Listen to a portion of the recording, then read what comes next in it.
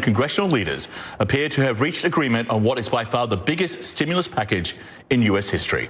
To the American people, we say big help, quick help is on the way. This will deliver urgently needed relief to our nation's families, workers, and businesses.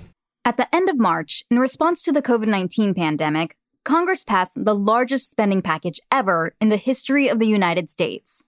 And since then, Congress has pumped even more money into the economy in response to COVID-19, for a total of nearly $2.8 trillion so far. Maybe you saw some of that money in the form of a check from the IRS, or extra unemployment insurance, or maybe your favorite restaurant was able to hire back its workers and reopen for takeout. But economists say that historic stimulus bill probably wasn't enough.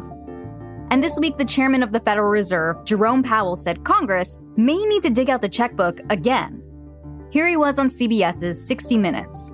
Congress has done a great deal and done it very quickly. There is no precedent in post-World War II American history that's even close to what Congress has done.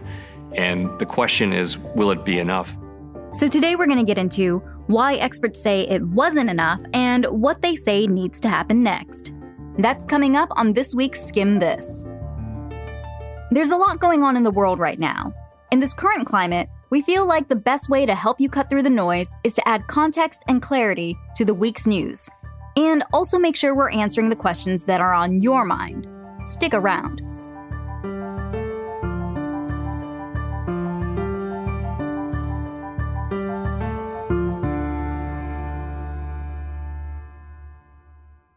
This episode is brought to you by The Great, only on Hulu. Okay, so like we said, the economic stimulus bills passed so far in the age of COVID-19 have taken huge historic steps. People who are unemployed because of COVID-19, including gig workers who typically don't qualify, are getting a boost in their unemployment checks. Millions of Americans making below a certain income each got a check for up to $1,200. More if they have kids under 17. Small businesses were told that they could take out special forgiveness loans so they could hire back staff and keep the lights on. It was huge, unprecedented spending to help Americans cushion the economic shock of the COVID-19 pandemic. But there were issues. The Washington Post has just posted a story saying that there are some glitches here in the Treasury's efforts to get checks out to millions of Americans. Most businesses were unable to get loans before the initial funding ran out, and a second round of loans faced computer processing delays. And while the stimulus checks and unemployment boost helped Americans do things like pay rent and cover bills, they ain't coming forever. Those stimulus checks were a one-time deal, and the extra federal unemployment insurance expires at the end of July. Many Americans say the extra money won't be enough. Late last Friday, the House went ahead and passed another spending package, the mother of all stimulus bills, clocking in at a whopping $3 trillion. It's called the HEROES Act, and it's not expected to pass in the Republican-led Senate, at least not anytime soon. But we wanted to know, what important things would this bill do? We called up some experts to find out. It's not that we necessarily need, $1 or $2 or $3 trillion passed today or tomorrow. The concern, though, is there are pieces that were missing from the previous bills that got zero so far. This is Dr. Jay Shambaugh. He's an economist who served on the White House Council of Economic Advisors under President Obama. Now he's the director of the Hamilton Project at a Washington, D.C. think tank called the Brookings Institution. Shambaugh says while the previous COVID-19 stimulus bills did quite a lot, there have been some holes and just some things that kind of got missed. And I would say the biggest one is a lack of support to state and local governments. See, almost every state is in some way required to balance its budget. That means they legally can't go into the red. They gotta stick to the budget no matter what. Snaps for fiscal responsibility, but when the economy goes into a recession, they're getting less tax revenue because people aren't out there spending, they're not earning as much money, all this. So their revenue goes down, but they might even have extra needs in terms of public health measures and all this. And so the states and localities right now are facing this huge budget crunch, but they can't borrow money over the longer term. They can in certain ways. The federal government has the capacity to borrow really cheaply in large quantities right now. And so what we often like to see in a recession is the federal government to basically help out the states. So that's one major new thing the HEROES Act does. And it would be well-timed relief. Many states are scrambling to make ends meet right now because the next fiscal year begins July 1st. So they're looking for ways to avoid laying off public workers like teachers and police officers. The other big piece in there is extending the unemployment insurance provisions. This is the extra $600 the federal government is giving people who are unemployed right now. It passed as part of the original stimulus bill, but like we said, it expires at the end of July. It's a deadline every single expert we talked to brought up as a really big deal.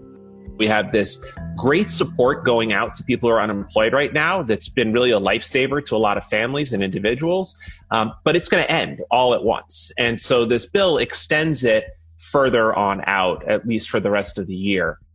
The third big thing Shambaugh says this bill does is it increases money for SNAP, aka the Supplemental Nutrition Assistance Program. SNAP is a lifeline to 40 million Americans out there. It is crucial to combating hunger. And what we have seen in survey evidence so far, my colleague Lauren Bauer at the Hamilton Project has done work on this, has shown hunger is just spiking, and hunger within families, hunger for kids. And we need to make SNAP more generous, and we need to use SNAP more effectively. And the HEROES Act has some great provisions in there to make sure that families that are struggling are getting enough money via SNAP so they can feed their families and avoid hunger. Turns out that both extending unemployment benefits and giving more money to SNAP have broader implications for the economy beyond making sure those 40 million Americans are well fed. What we know, the best way to stimulate the economy is, the biggest bang for your buck, if you will, is to start at the very bottom. Who spends the most of their money? People on the lower end of the income spectrum. That's Henrietta Treyz.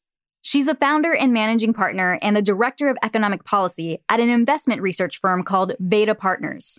We monitor all the senators, all the congressmen, things that we think are really important, trade associations, the lobbyists, and understand what it is that DC is trying to enact so we can inform our investors and our clients about how they should invest their money. So it's a very nonpartisan, just give me the quick and dirty, count the votes, let me know how this is really going to play out. So the next stimulus bill that passes Congress, whenever that is one that she's tracking closely for her clients. We have a number of private equity, venture capital, and then global multinational manufacturers that are clients of ours. And to a man, they will tell you whatever the best thing for them is getting the most money in individuals' pockets. Because the more money consumers have means, hopefully, that they're spending it and putting it back into the economy. So those are three major parts of the House's new stimulus bill that experts say cover important ground.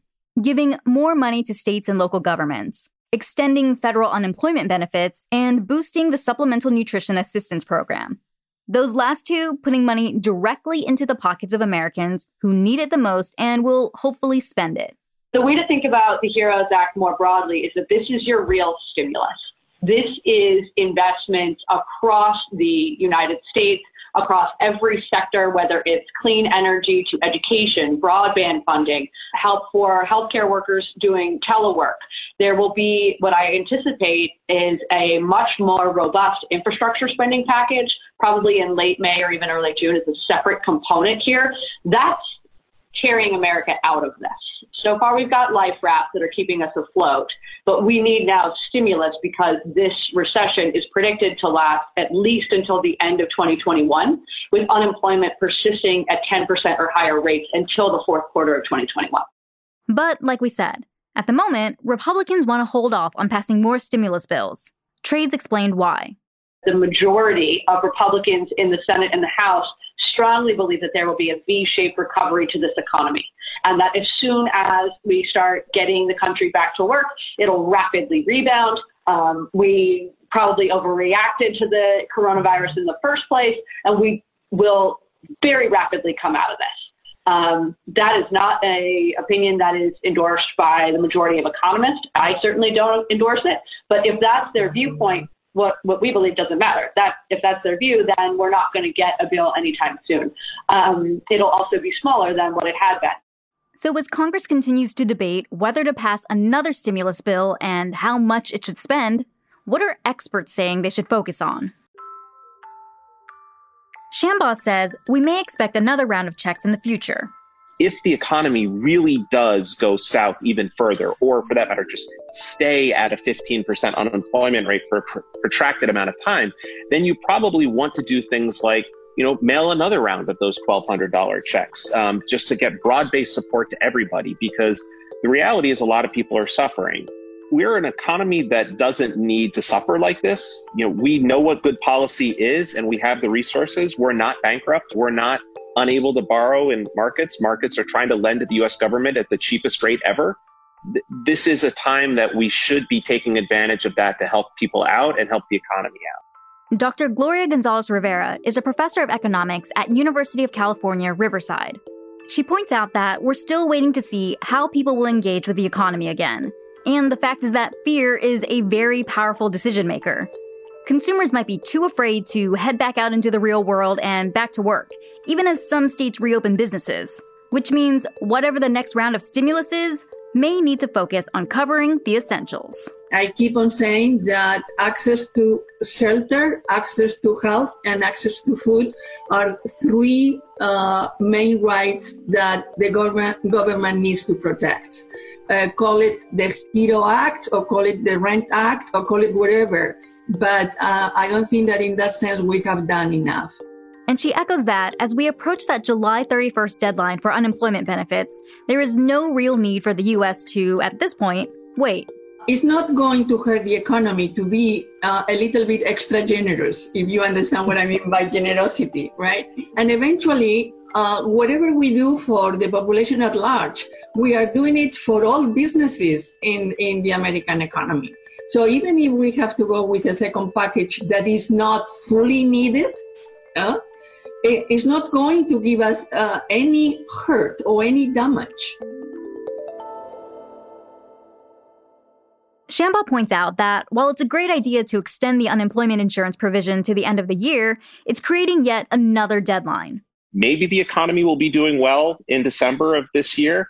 Maybe not. And rather than kind of bet on that, what I'd rather do is just tie the economic support to that, to the unemployment rate, to some other economic data, so we can say, if the unemployment rate is really high, we do more. If the unemployment rate has come down, then maybe it's fine to let provisions taper off. That idea actually has a name. It's called automatic stabilizers. Rather than waiting for Congress to get its act together when the economy slows down, you could tie things like extra unemployment insurance to the country's unemployment rate. It kicks in when you need it and tapers off when you don't. It's an idea many economists have backed for years. And even though it's not in the House bill as it stands, it's one that is on lawmakers' minds right now.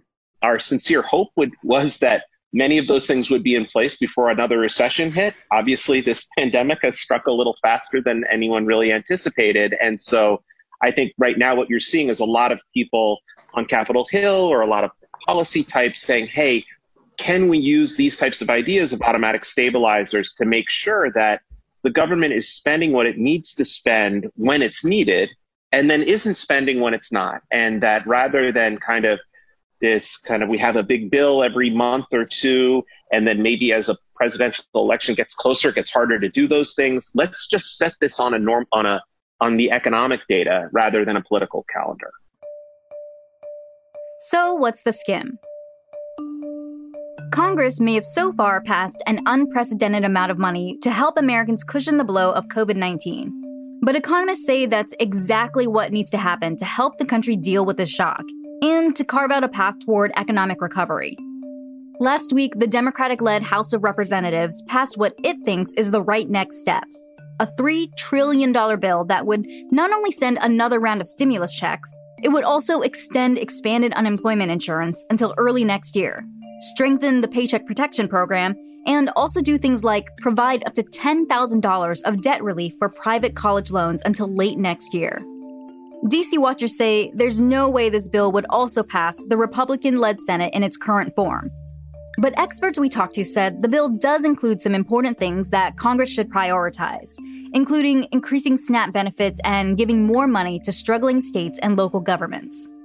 So when can we actually expect another stimulus bill?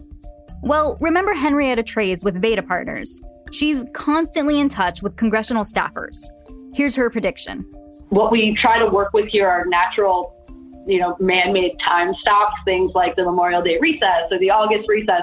And now that time has no meaning, it's really difficult for me to do that. But I would suggest that somewhere either just before the 4th of July or in the period between mid-July and call it the 29th or whenever they go on their August recess, that's when we'll see passage of this next bill.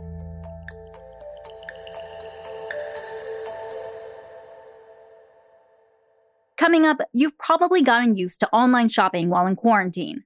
We'll tell you why COVID-19 is changing the way we shop, maybe forever. That's next. Hey, history buffs, and comedy fans, and drama fans, and, well, TV fans.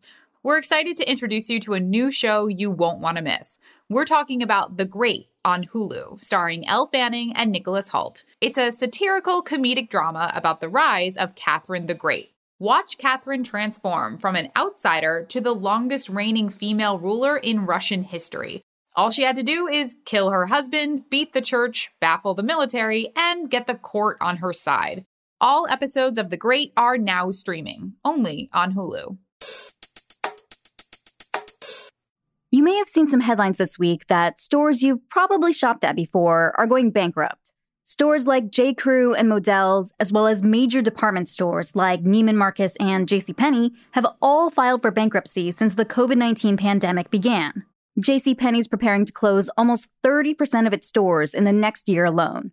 But filing for bankruptcy doesn't necessarily mean you'll never walk into that store again. So, what happened here? Companies file for bankruptcy when they can't pay their outstanding debts.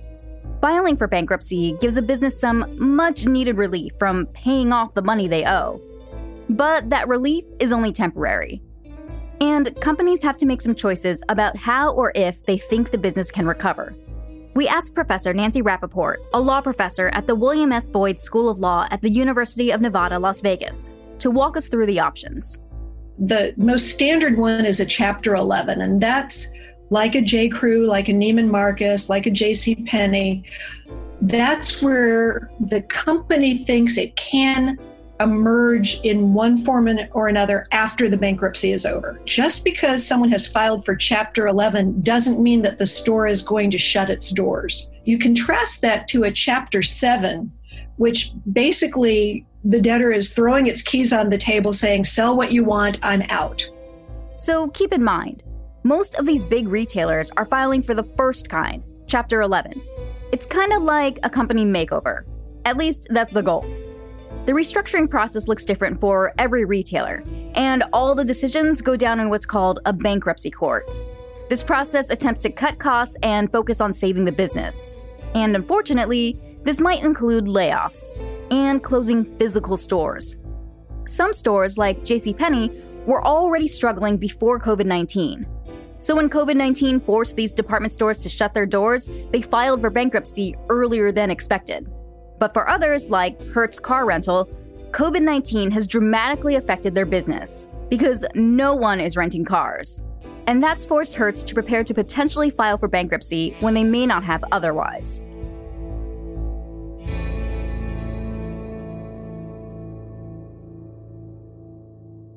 So what's next for these companies?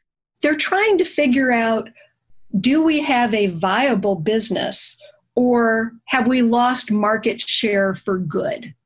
In the meantime, the impact on you, the consumer, may not be all that noticeable. It doesn't mean that they're going to slow down customer service, but what it will mean is that they're going to take a look, for example, at their actual storefronts to say, do we want to keep it or do we want to close it? But change is coming to the retail industry, even for companies that aren't declaring bankruptcy right now. Last month, a commercial real estate research firm called Green Street Advisors predicted that more than half of the department stores in U.S. malls will close by the end of next year. We talked to Vince Taboni, a retail sector head at Green Street, to find out more. We're expecting a lot of the healthier department store chains to close stores as well. And then some of the weaker ones are going to go through the bankruptcy process, and we will see how they emerge on the other end, or whether they do emerge on the other end. Physical department stores were already going out of fashion, but Taboni says the COVID-19 pandemic hit fast forward on that timeline. This is really accelerating a lot of disruption we thought was already going to take place. It's probably going to be a much worse outcome because it's going to happen so suddenly and so sharp. And this could impact your next trip to the mall, whenever that is. So department stores are very material to U.S. malls. However, they're actually pretty small in the grand scheme of all of retail. It's actually not that big of a impact to all of retail, but it is very impactful to the malls because they historically have been, the traffic drivers to these properties. That has been increasingly not the case anymore. According to Taboni, these closures represent a larger shift in the way people are going to be spending their money. Department stores really made their model or gain popularity because they had a wide array of merchandise selection and offering. And when you think about it kind of in a world of e-commerce, that is almost no longer needed. It's just going to be, I think, continued shift away from physical shopping in certain cases and onto the online channel. Which means department stores are going to have to take a look at their business models to make sure they hold up with changing times. As for companies that have already filed for bankruptcy, they have to make decisions about how they can restructure in order to become profitable again. And now, some of the biggest retailers in the country have to make some tough decisions, like if they have to close physical stores or lay off employees to pay off their debt. So while you'll probably still be able to buy that jacket you've been eyeing, retail is changing in big ways. And that might happen sooner rather than later, thanks to COVID-19.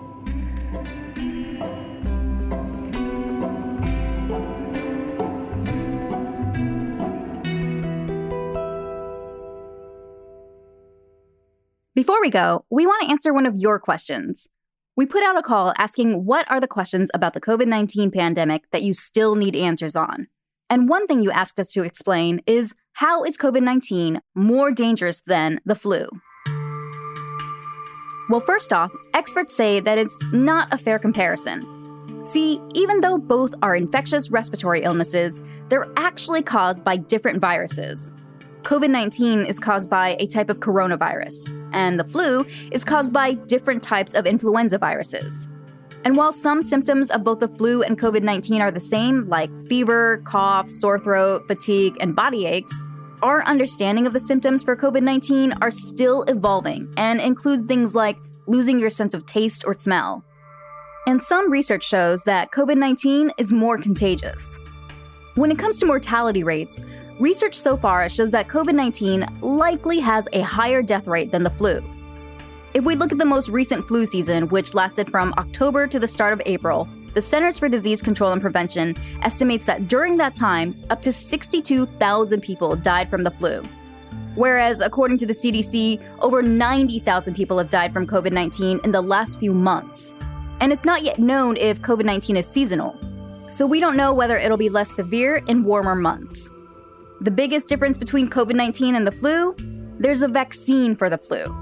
Remember, we've had decades of time to research influenza viruses. We know what time of the year it'll normally hit, who's more at risk for complications from the flu, and that there are tried and true antiviral meds that can help ease symptoms. As far as COVID-19 goes, we're still working on a vaccine. And even though it's become a global effort, experts say we might have to wait till next year. And even that isn't a guarantee. So while both can be serious illnesses, they're very different. And one of the big differences when it comes to COVID-19 is that there's still a lot we just don't know. To keep up to date on the latest news, including headlines about COVID-19, head over to theskimm.com/world.